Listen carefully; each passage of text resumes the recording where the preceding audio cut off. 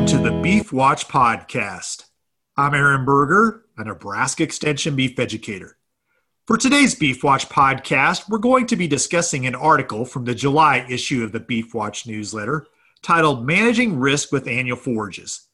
To discuss this topic, I'm joined today by the author, Dr. Jay Parsons, who's a Nebraska Extension Farm and Ranch Management Specialist. Thanks for joining me today, Dr. Parsons. Thanks for having me on, Aaron. Dr. Parsons, one of the major focuses for you is helping producers think about risk management. One of those risks that producers who grow annual forages are going to encounter is if they have adequate precipitation to grow the crop. In this article, you discuss some insurance that's available to producers that they can utilize to help mitigate this risk. Share a little more about the insurance, how it works, and what producers should know if they're considering thinking about using this product. Yeah, well, it's a relatively new product in the insurance world. It's only been around for about 6 or 7 years now, and it's not available in the entire country. It's pretty much through the midsection of the country, which would include Nebraska and the Dakotas to the north and Kansas, Oklahoma, Texas to the south, and then Colorado and New Mexico were added recently. But it is tied to precipitation risk, as you mentioned. So it's if people are familiar with the pasture rangeland forage insurance, which uses the rainfall index, this annual forage insurance program uses that same rainfall index and similar 2-month intervals that you're going to insure rainfall on. So they have data that goes back to late 1940s, and they use that to base their averages on. And then a producer can insure up to 90% of the average rainfall for any 2-month interval within the insurance period. And it's a little unique in that it's tied to annual forages where, if you're familiar with PRF, again, that's, you got grass growing year round and you get 12 months that you can put insurance and so on.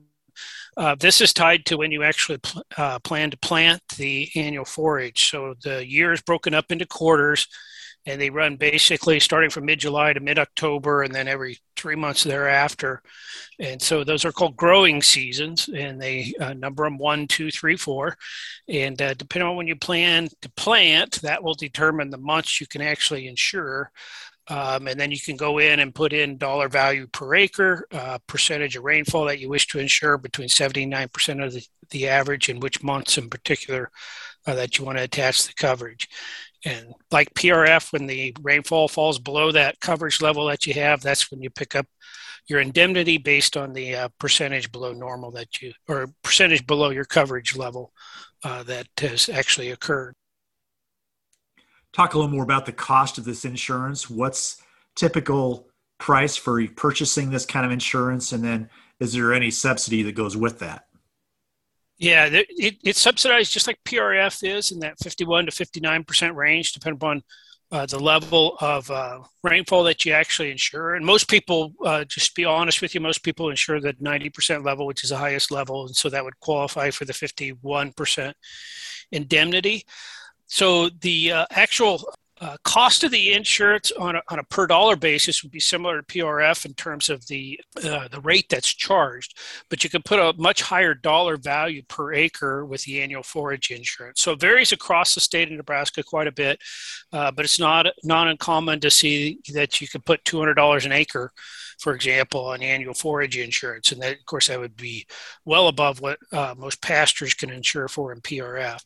It's going to depend on the dollar value you put on, and then the rates would be similar to what you have for PRF. So an example I worked up the other day for kind of the midsection of the state, it cost you're basically running about $20 an acre to get the insurance in place. So on a 100-acre field, you were looking at a $2,000 premium to cover that. Of course, the full premium was more like $4,000, but the government covered half of it for you. Talk a little bit about just the thought process you would work through with producers as they look at this insurance. What are some things they need to consider as they evaluate using this product?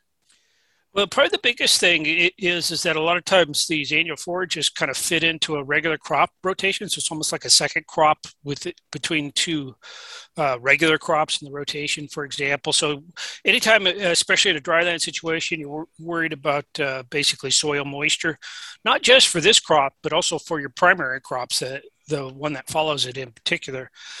So think about those risks and what that entails, and then can you use this product to maybe put some insurance down that in case that precipitation doesn't happen, you don't have the soil moisture that you'd like to have coming out of this cropping situation, can you then get some compensation from this insurance? So I see you look at the actual coverage months that you could cover, and some people have asked me questions like, well, if I could cover all the way through January on an annual forage that I'm planting in early September, for example, what's the purpose of that? Well, one of the purposes is because, if you're planting something in for fall grazing, for example, and you need that winter precip to get the soil moisture up for the subsequent spring, then that's the opportunity to actually attach some insurance that correlates with that risk. Jay, anything else on this topic that you think would be valuable for producers as they evaluate the potential of using it in their operation? Well, the big thing, the most difficult thing by far is that the sign-up deadline for this product is July 15th each year, and you don't have to actually report acres by that time, but you do need to go in and decide, do you want the coverage, what level of dollar value do you want to put on it per acre, and then the level of rainfall that you want to insure, and which months you want to insure. And then, of course, once you go ahead and plant the annual forage, you'd go in and report your acres like you would on other crop insurance, and then that's when the actual coverage gets put in place and you're liable for the premium.